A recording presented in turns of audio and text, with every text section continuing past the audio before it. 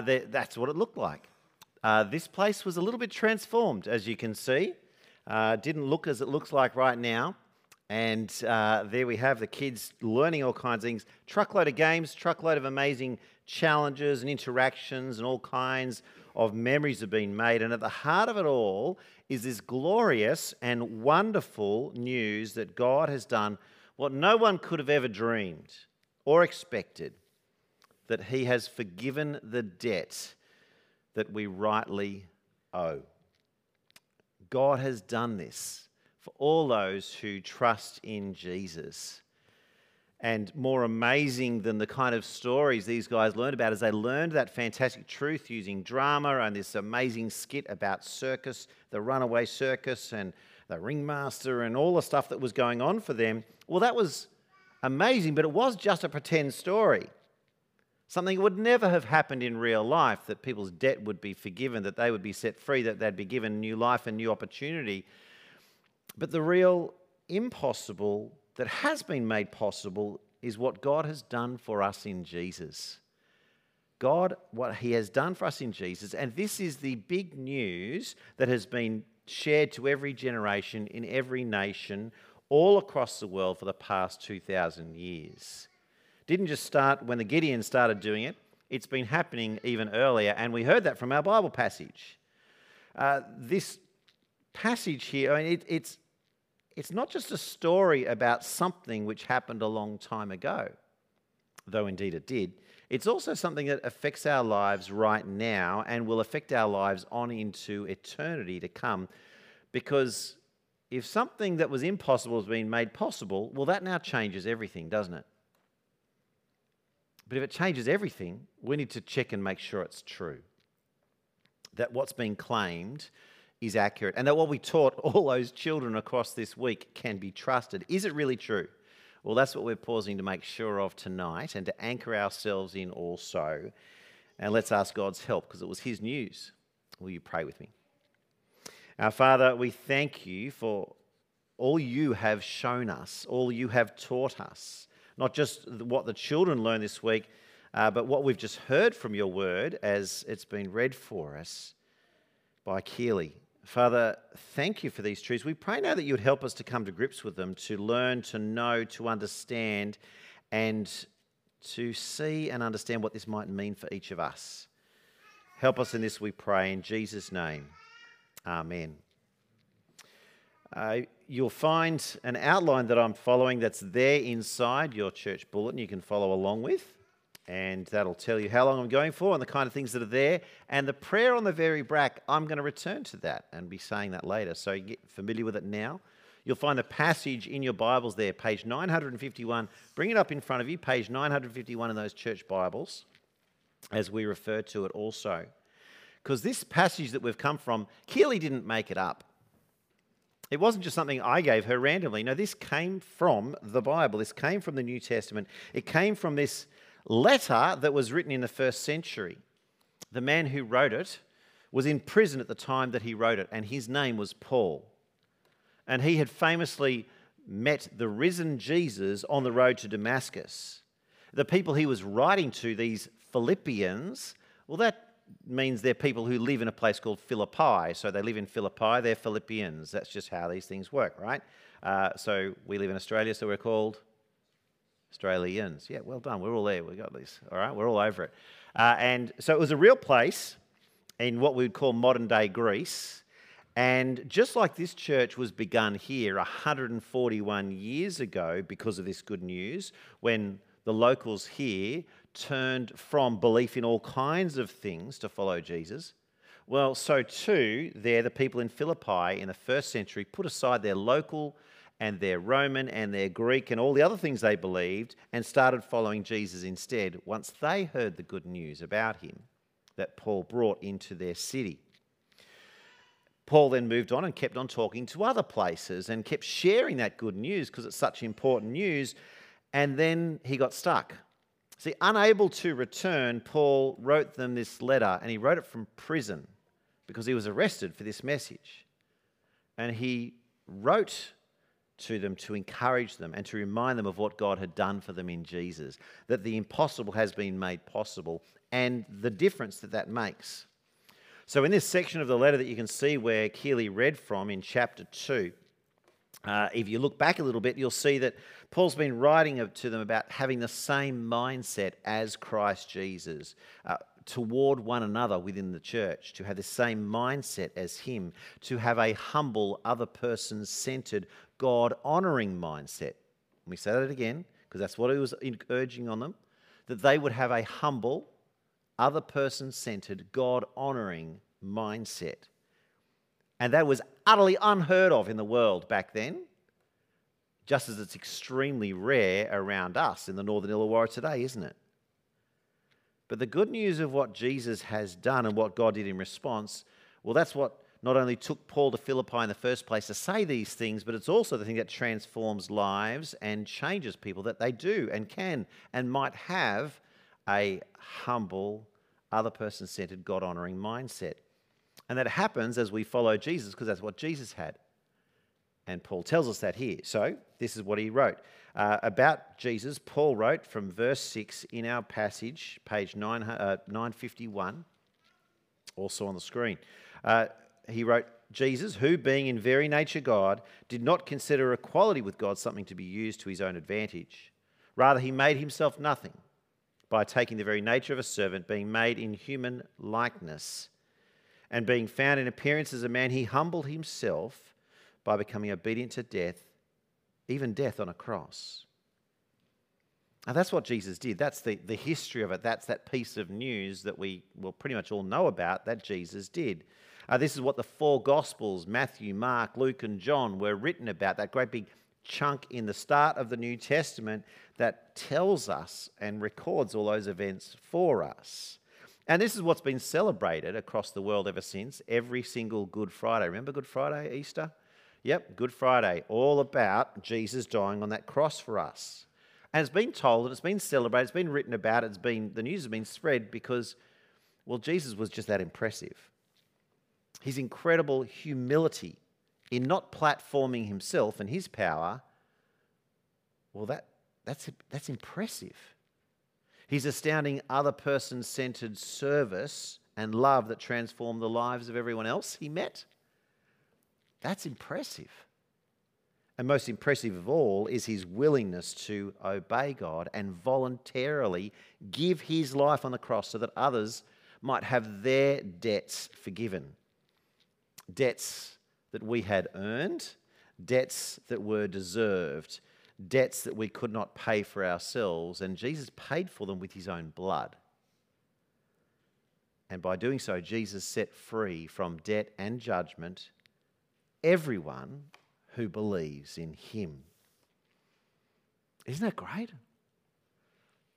That's the good news. That's why we call it the good news, because it's us set free from debt by someone else's payment. Jesus giving his life so that we can have life instead of him. It's just like those amazing stories we hear that, come from the military, from wartime. When the hero in the unit or the platoon, will jump on a grenade to save his bodies. They get blown to smithereens and everyone else survives. Like those amazing stories we hear in the ocean when someone swims in front of a shark to give their life to save someone else. Amazing, incredible, wonderful sacrifice, awesome sacrifice, but life-giving sacrifice. Beautiful stories, life-giving stories to be remembered and to be celebrated. They're personal sacrifices that should be never, ever forgotten. And what do we say when something shouldn't be forgotten? Lest we forget. And we shouldn't forget them. And yet every one of those stories, as important as they are in that moment and as significant as they are historically and personally, and yes, they should be remembered and retold, absolutely, but still we need to realise that they are tragically futile because they cannot be repeated.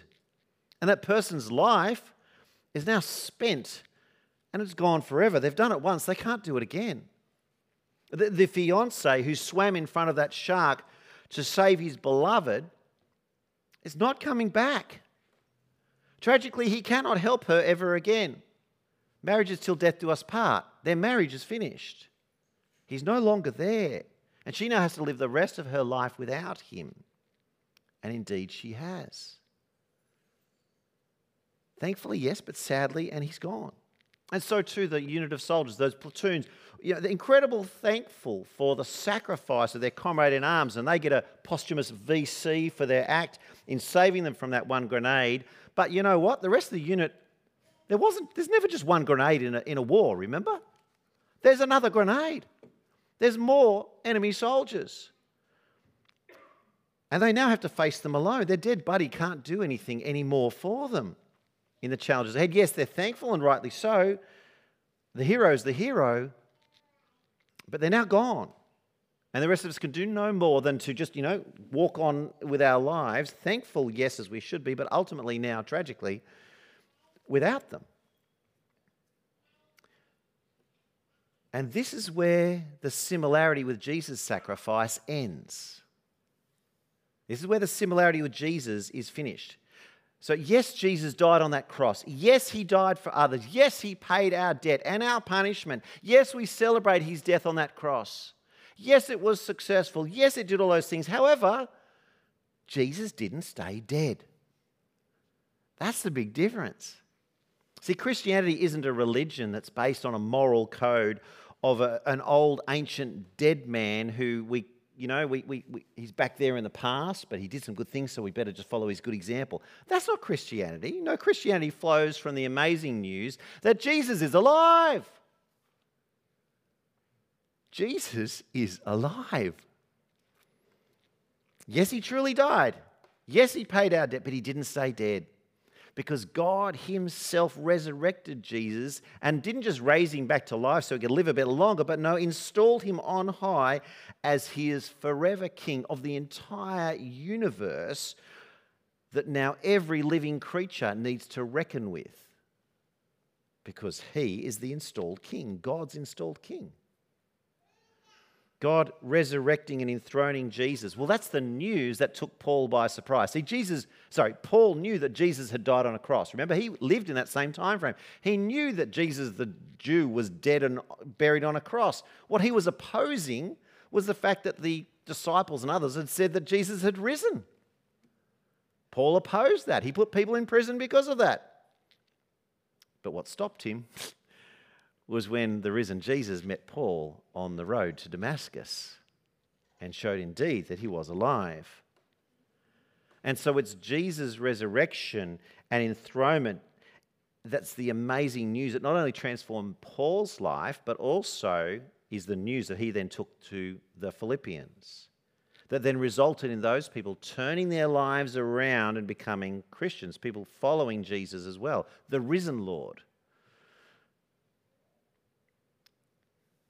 Believing that God had accepted the full payment of Jesus' blood for their debts and that the payment was complete. And we know it's complete because Jesus didn't stay dead, still paying for it. No, it's proven by his resurrection.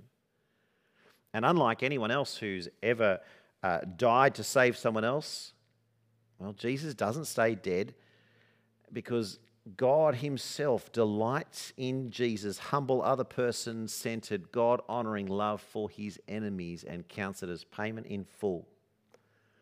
And this thing that God has done, God did this thing that has now changed the course of history and eternity by raising him. And that's what Paul's writing about in that section that Keely read out for us. So picking up there in verse 9, therefore God exalted him. So because he died, he humbled himself, he was obedient to death, a death on a cross, because he did all those things. Therefore God exalted him to the highest place and gave him the name that is above every name, that at the name of Jesus every knee should bow in heaven and on earth and under the earth, and every tongue acknowledge that Jesus Christ is Lord, to the glory of God the Father. Friends, do you see the difference this makes? How this affects the present. It's not just something from history. but how this now changes the future, how this affects our lives both now and forevermore. See, in Jesus, the impossible has been made possible. Not only that he's the only dead man that God has ever raised and enthroned eternally, that's impressive, that's significant, but also that the name of this once dead man affects the life and future of everyone on the planet. Everyone in heaven and on earth and under the earth, those who have died and gone before us, they are affected by the name of Jesus also. And more again, that through Jesus, the impossibility of a human like you and I bringing glory to God in heaven, well, that is now absolutely and irrevocably made possible. Just think about that for a moment. Little old you, little old me, we're absolute nobodies on the stage of history or on the stage of Australia, much less the world, that God would notice us and that we could bring glory to him? Can I bring glory to God and live forever with him? I'm a nobody. Before believing in Jesus, I couldn't. But now, believing in Jesus, I can. The impossible has been made possible. Can you or all the children that were here across this week bring glory to God in heaven and live with him forever? Without believing in him, no. But by believing in him, yes, the impossible becomes possible. And belief is all it takes. That's what we've been teaching the children in the Kids Holiday Club through the course of this week. We've been teaching them who Jesus is. Who is this guy Jesus who died on the cross that we celebrated Easter and Christmas? Who is, what he's done, what he actually did, and then what God has made him to be.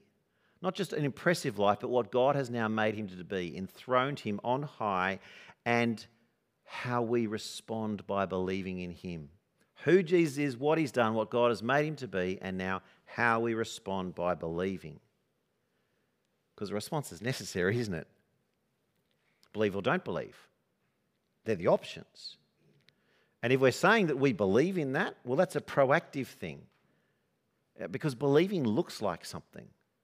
Just as opposing belief also looks like something, doesn't it? There's no middle of the road here. Believing looks like something.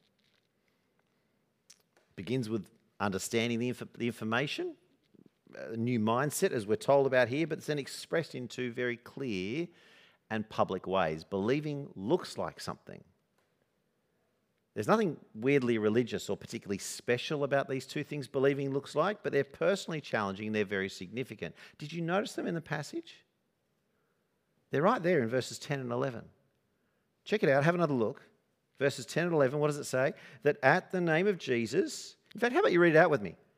That at the name of Jesus, every knee should bow in heaven and on earth and under the earth, and every tongue acknowledge that Jesus Christ is Lord, to the glory of God the Father.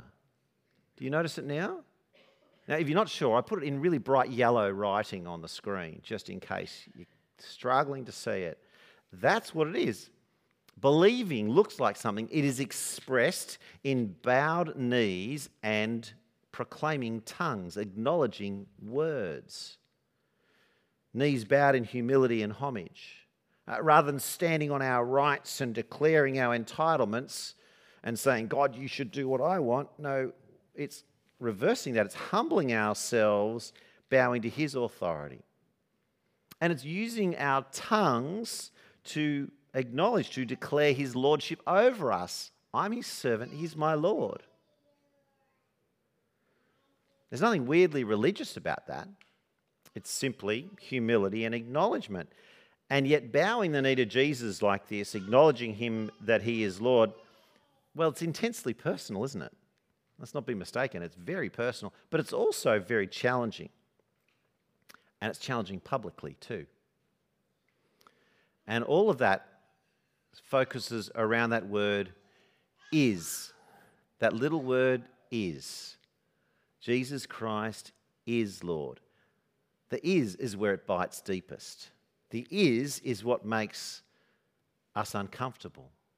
The is what is a challenge to everyone else in the world. Because if I'm to say, Jesus Christ, my Lord, you can say, well, good for you. Good for you, Michael. Jesus Christ is your Lord. That's fantastic. I've got a different Lord. You can have that Lord. We can all have our own Lords. We're all fine. But the moment the Christian pipes up and we say, Jesus Christ is Lord, when a Christian says Jesus Christ is Lord, well, now the opposition begins, doesn't it?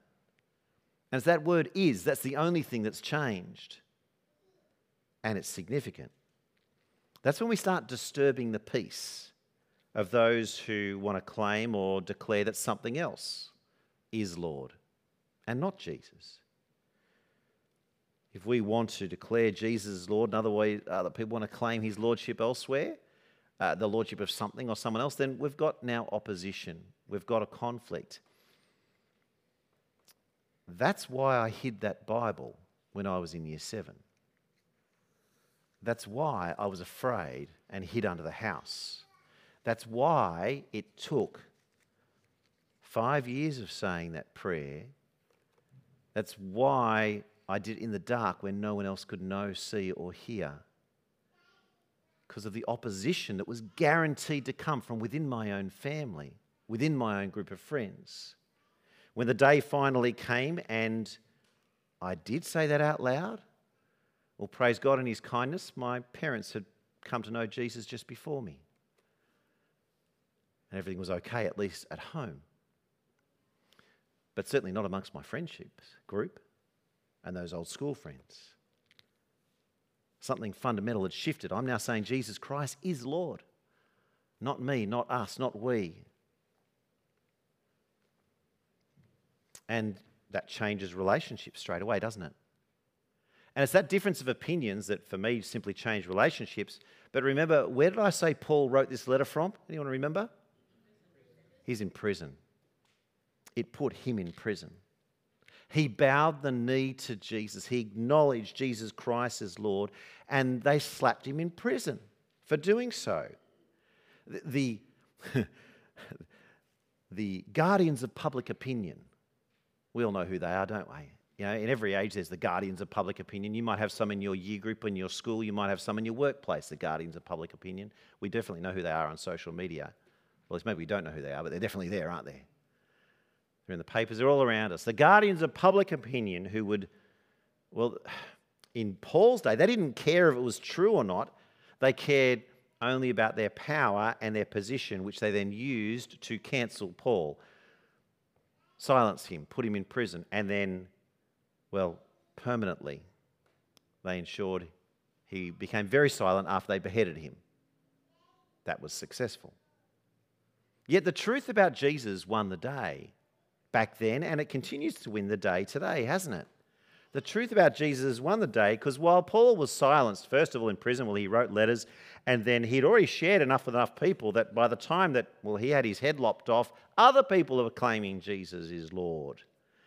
And that good news has flourished, and here we now stand on the other side of the world, 2,000 years later, in what is still the largest religious grouping in the entire world, and continues to be and continues to grow every single year across the world, whether it feels like it does around you or not.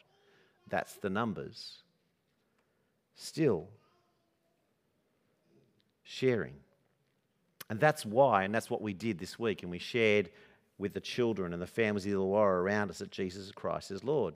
Because he didn't just die on the cross to pay for my debt or just for your debt. No, he did it for all who put their trust in him.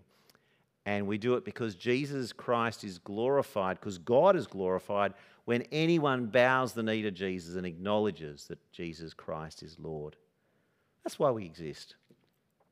That's why the doors are open. That's why we put on this time tonight. That's why we want you to stay for supper and encourage each other and talk about these things, wrestle over these things. It's why we run the Holiday Club. It's why we teach Scripture in school so the next generation can find out. It's why we run the Friday night kids clubs and youth groups and camps and men's and women's groups and growth groups and play groups.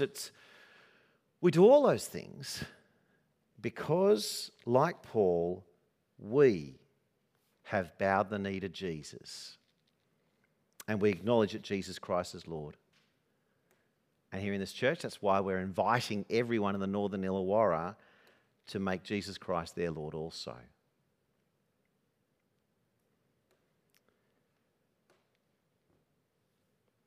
And if that's the invitation that we have. That's the invitation, that's the open door. That's the invitation to anyone who doesn't yet know these things. And if you're here tonight and you know that that is an invitation you've not yet accepted, that maybe you've heard about it, that you know about it, and that you're thinking, you know what, I've never accepted that invitation. I've never actually bowed the knee to Jesus and declared that he is Lord. Well then, tonight, the invitation stands to do that. And perhaps you're thinking, you know what, I'm not ready to do that. I never have, and I'm here, but I'm still not yet convinced. Remember how long it took me? 5 years or so to be able to get to that point and to think about the implications of that. It can be a journey. So likewise, the invitation from our church is to spend time with us and to think about these things, to make progress, though, in these things. And we invite you to do that tonight as well, to start that journey. Let us know about it. Use that comment slip. Let me know if you want to write it or talk to me or the person you've come alongside with tonight. And let's start that journey.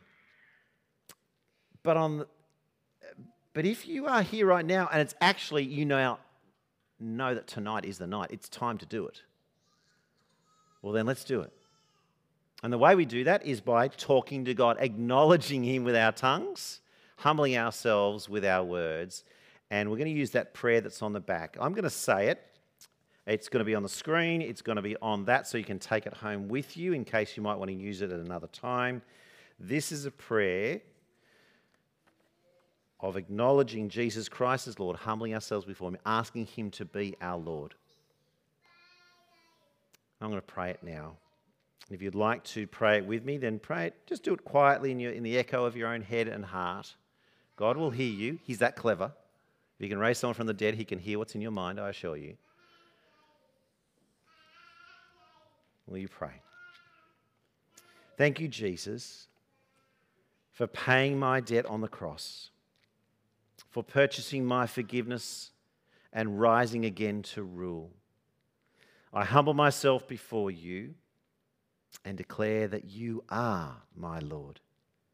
Please help me to bring continual glory to God by continuing to believe in you now and forevermore. Amen.